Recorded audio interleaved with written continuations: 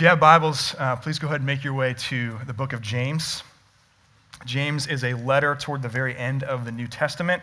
If you're using one of those black hardcover Bibles that Rachel mentioned earlier, page 1011 is where you will find today's text.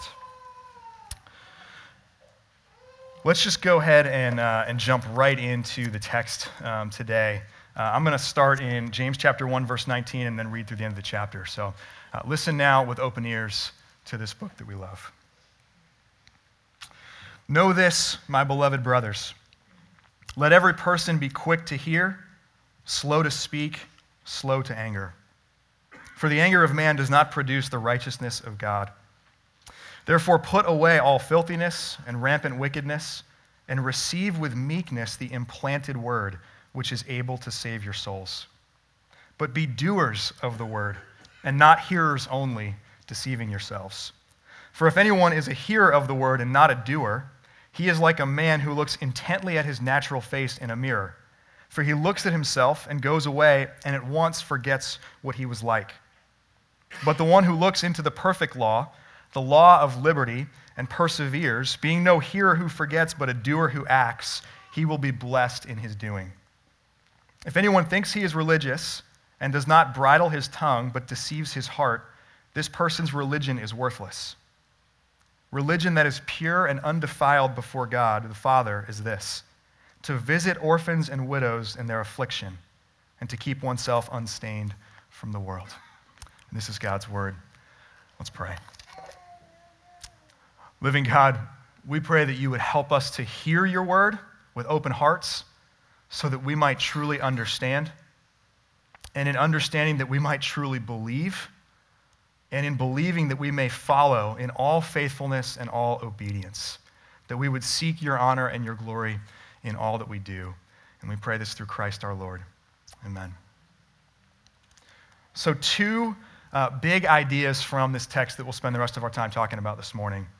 James, as you heard, is calling us to be both hearers and doers of the word. There are other parts of the Bible, particularly some of Paul's letters in the New Testament, that the gospel will bring this challenge to people who are doers, who are prone to not hear, people that try to save themselves by their morality and their hard work. That's one important error that the gospel rebukes and corrects. James, like Jesus in places like the Sermon on the Mount, he corrects the other error, where we're prone to be hearers who don't actually put that stuff into practice. And so two big ideas from this text that James really aims at here in these words: that doing is becoming who you are, and second, that doing is the difference between worthless religion and pure religion.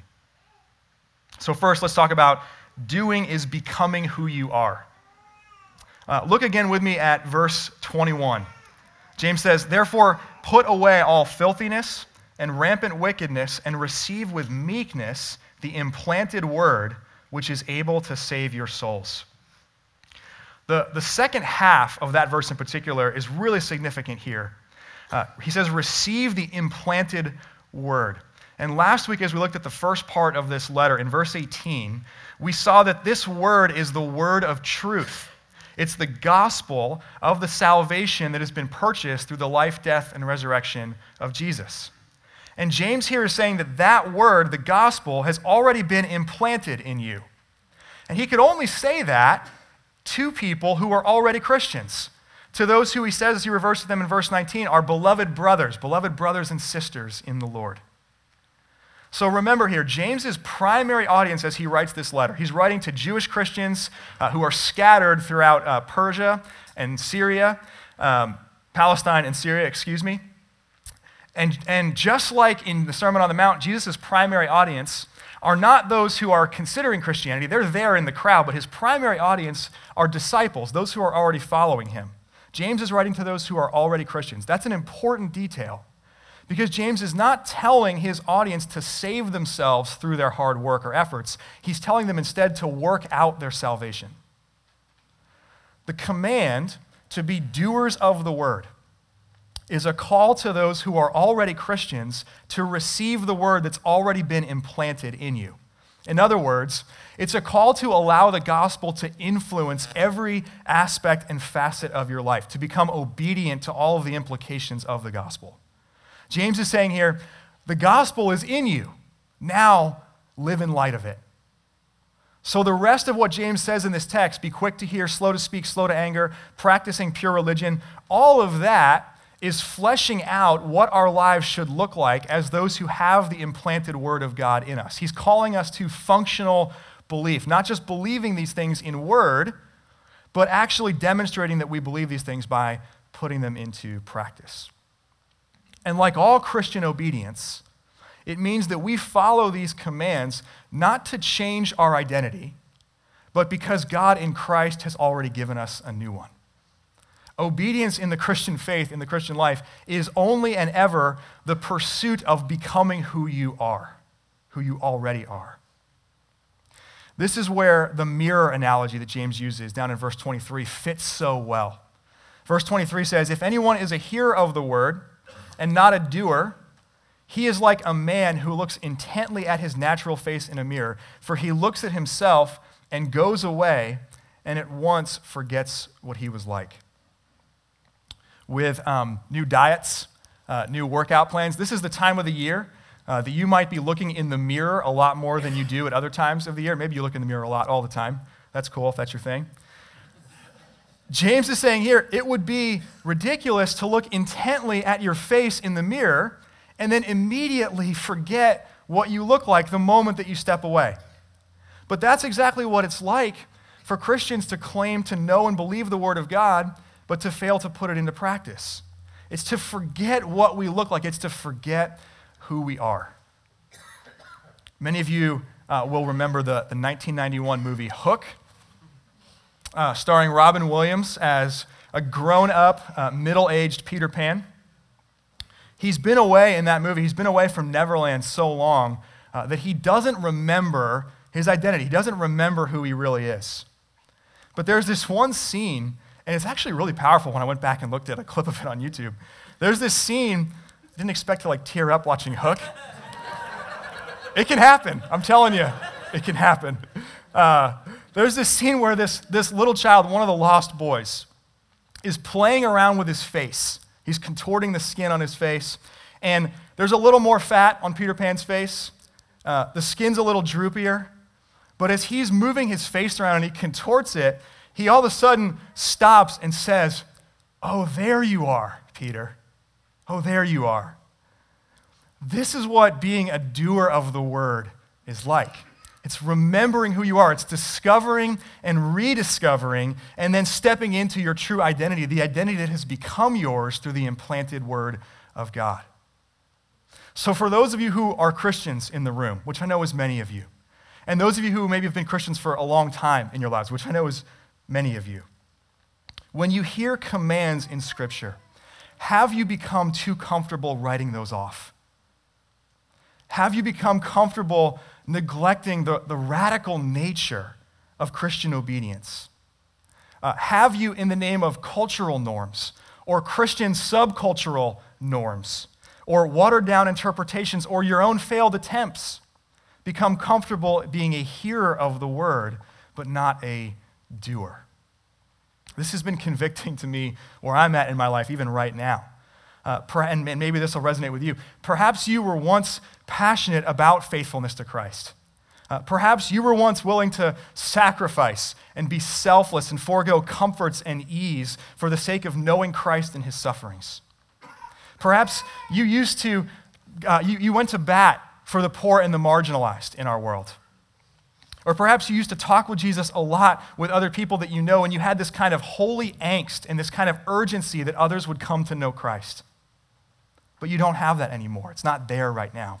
If any of that describes where you find yourself today, then look into the mirror of the perfect law of God, and not to earn favor from God, not to redeem yourself, but because you have already been made a new creation in Christ, remember who you are.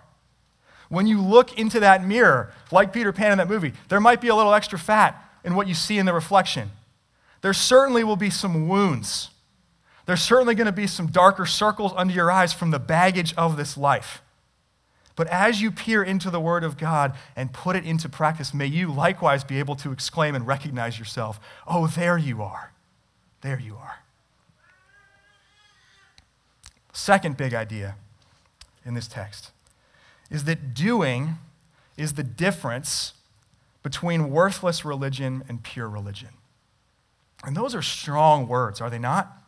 Worthless versus pure. They're not intended, in James's writing here, they're not intended to condemn you. They're intended to compel you. They're intended to call you onward to flesh out the implications of the gospel in all the areas of your life. James is saying, as far as it depends on you, don't waste your time with worthless religion. Don't deceive your heart with empty talk, with just consideration and thinking about things. Don't live a life of worthless religion that only ever hears and thinks but doesn't put into practice. He says, be a doer of the word. The things that James lays out here in this portion of Scripture, it's not the totality of the Christian life. It's not the totality of Christian practice. John Calvin put it this way. He said, James does not define generally what religion is, but reminds us that religion without the things he mentions is nothing. What are those things? Verses 26 and 27 introduce us to three different things, three commands that James will then flesh out in his continued writing in the letter. We'll come back to these things in weeks to come. Three things in verses 26 and 27. Bridling our tongue, which he comes back to in chapter 3. Caring for the vulnerable. There's a lot of that throughout the entire letter. Chapter 2 has probably the most of it. And then keeping yourself unstained from the world, which he'll come back to in the second half of the letter, starting in chapter 4. There are a ton of different applications of these three commands. But in light of our focus on mercy and justice issues this month, specifically on sanctity of life issues today, let's walk through some specific implications for sanctity of life issues in these three commands. So first, James says, bridle your tongue. We must be those who watch our words about topics like abortion and suicide and assisted suicide and other end of life and other sanctity of life issues. There is so much brokenness caught up in these things. And yes, there's callousness and there's cynicism and there's hard-heartedness, but underneath there's often, almost always, mountains of pain and shame and anger and confusion going on in the lives of those who are considering these things. So as those who care about the sanctity of life, the best place really for us to begin is with James's words in verses 19 and 20. Be quick to hear, slow to speak, slow to anger. We should listen a lot. We should learn to be compassionate and empathetic. We should spend time with people who are considering these kinds of things, really understanding where they're at, where they're coming from, why they find themselves at a place in their lives where the only option for them is an abortion or suicide or something like that. This is part of James's point here too. There's a huge difference between your anger and God's anger. God's anger is only and ever righteous anger. It's directed at the sin that has corrupted and fractured his good creation. That is not ever at odds with God's compassion, which he also has in his heart for his people that he made and that he loves. It's possible and necessary for us to cultivate that kind of godly anger. If we're going to be God's agents of redemption and reconciliation in the world, we should cultivate that kind of anger too. But that's different from us ranting. That's different from us blowing up at someone. Be slow to anger, especially anger at the image-bearing human beings who are considering abortion, who are considering suicide. Sanctity of life through and through is an image of God issue. Right? We value life because life is created in the image of God. So we should always be those who are consistent by treating all image bearers with dignity and with compassion. It would be so inconsistent to, in the name of sanctity of life issues, rail someone who also themselves is an image bearer of God. Capillary Pregnancy Center does this really well. And not only on the front end as women are considering what to do when faced with an unplanned pregnancy, they also care for those really well who have had an abortion. I'm grateful for the abortion recovery ministry that Capillary Pregnancy Center has, and that they're not afraid to wade into those really broken and hard and complex places with people on the other side of that decision. That's necessary and right for us as Christians to do just as much as it is to prevent abortion on the front end. Second, James says, care for the vulnerable in their affliction.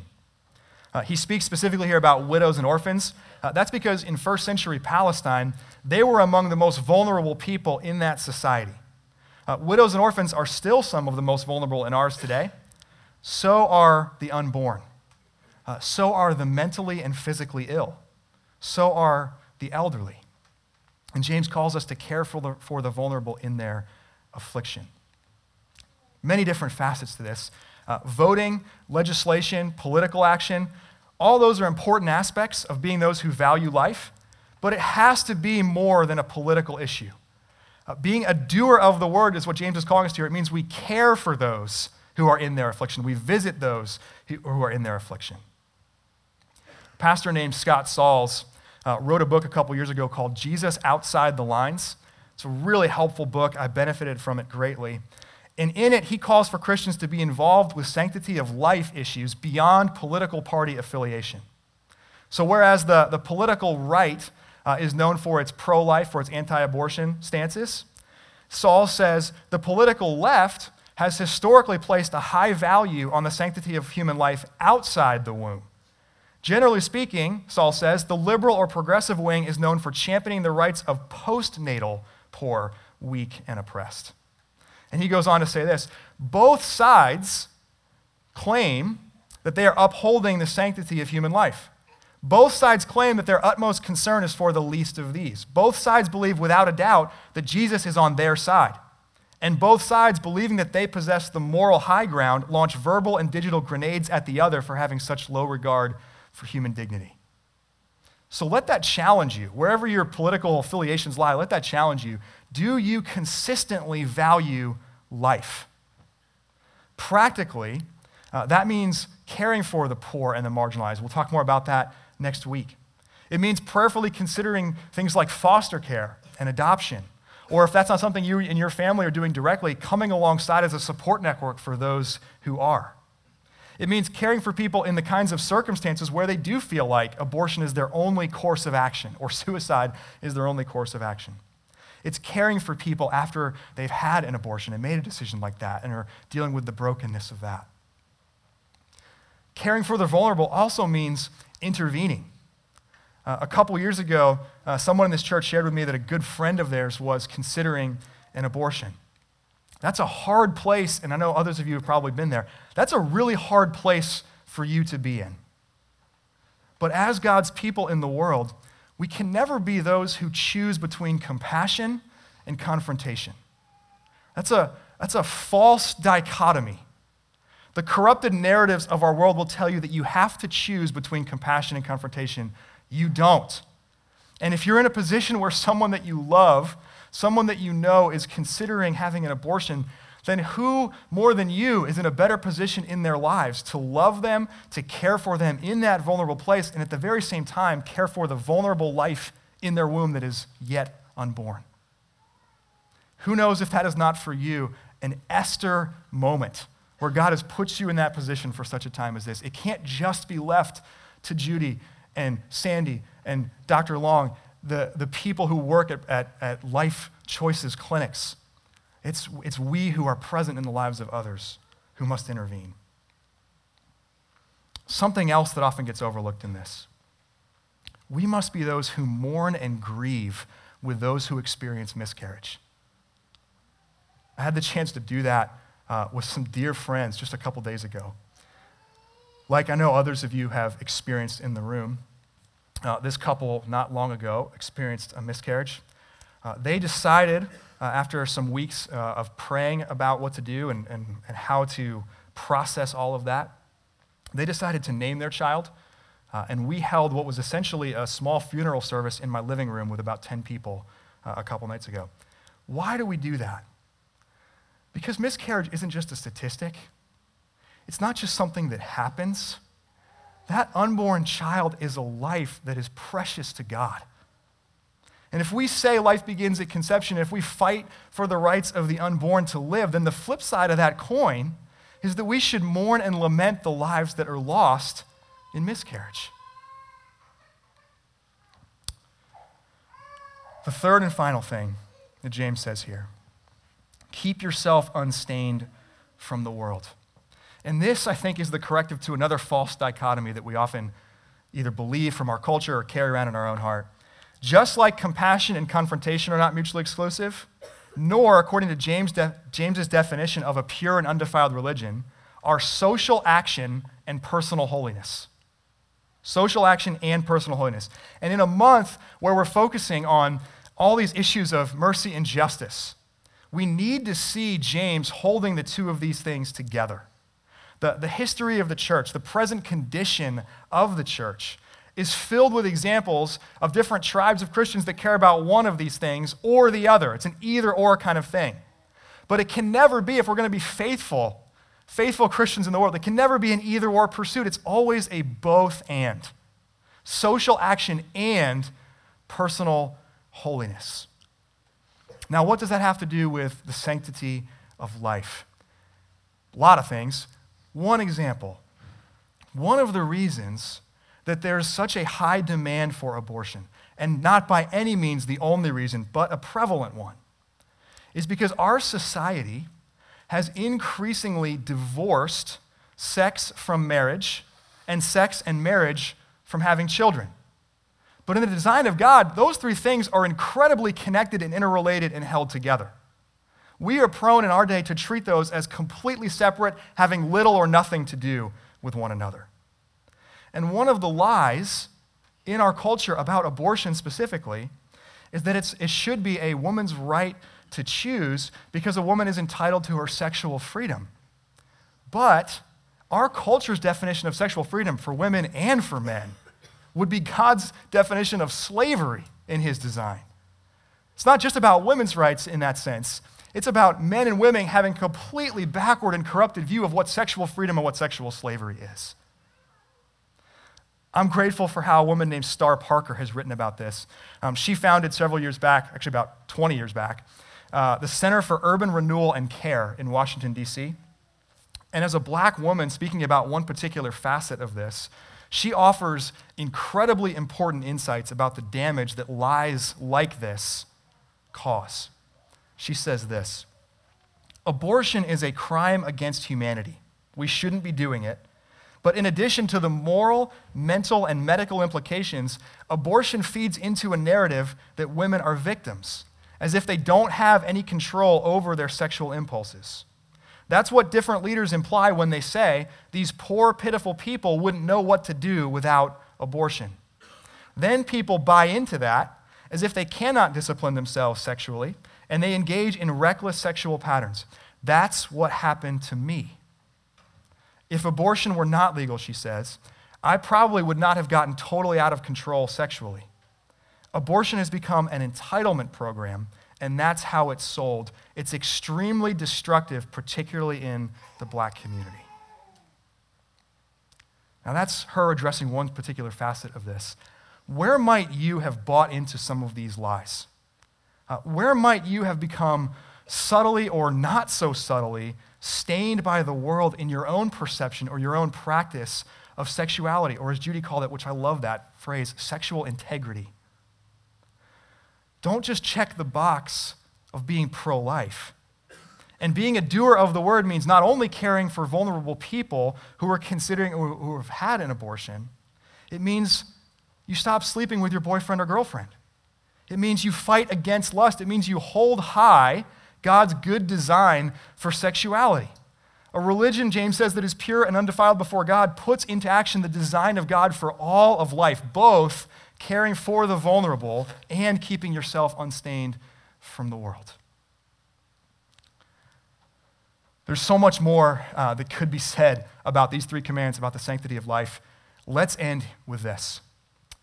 You, man or woman, sitting in this room this morning, you are an image bearer of God. Yours is a life that is precious to God. And for those of you who have put your faith in Christ, who have become Christians, you are not only an image bearer of God, you are a redeemed, reconciled image bearer of God. Remember God's love for you. which has brought you forth, James said last week, by the word of truth, which has implanted that word, his very word, within you, and with which God in Christ has brought and will bring your salvation. It is the implanted word which is able to save your souls. Become a hearer and doer of the word of God. Be one who bridles his or her tongue, cares for the vulnerable, and keeps yourself unstained from the world. May you look again and keep looking into the law of God, into the mirror that is the word of God, and may you become who you are. Amen. Let me pray for us. Our Father in heaven, we pray that you would, by your word, hold up the mirror to us, where we see not only the ways that we've fallen short, but we start to catch a glimpse of who we really are because you have made us new in Christ. And we pray that this month, as we consider James's call to action in the Christian life, to be those who are not just hearers but doers of the word, that you would help us to see how that is an outworking of what you have done for us. That we would become increasingly who we are, that we would remember who we are. I pray for all those in the room who remember a time fondly in their life where there was a passion and a zeal, and they felt like they were faithfully and obediently walking with you, but the years and the baggage of life and the preoccupation with other things that are important but not ultimate, all of those things have bogged that down. I pray that your good and holy word would hold up a mirror to us and that we would see who we are, that we become who we are. And Jesus, we think today too of all of the families, the women, the men, the children who have been impacted by abortion, by other sanctity of life issues. And we long for the day that you in Christ make all things new and that those sins are pushed back completely and completely eradicated. We come now to this table as those who are so desperately in need of your mercy and grace. Would you wash us by your finished work? Would you remind us of the forgiveness that is ours in Christ for those of us who have committed sins in these areas? Would you call us to be those who, with unbelievable compassion, quick to hear, slow to speak, slow to get angry, can speak with compassion into the lives of those who are facing those things right now? We desperately need your grace to be sustained in this life. We pray that coming to this table today would be a renewal in it. We pray that your Spirit would do that in our hearts, and we pray this in Jesus' name. Amen.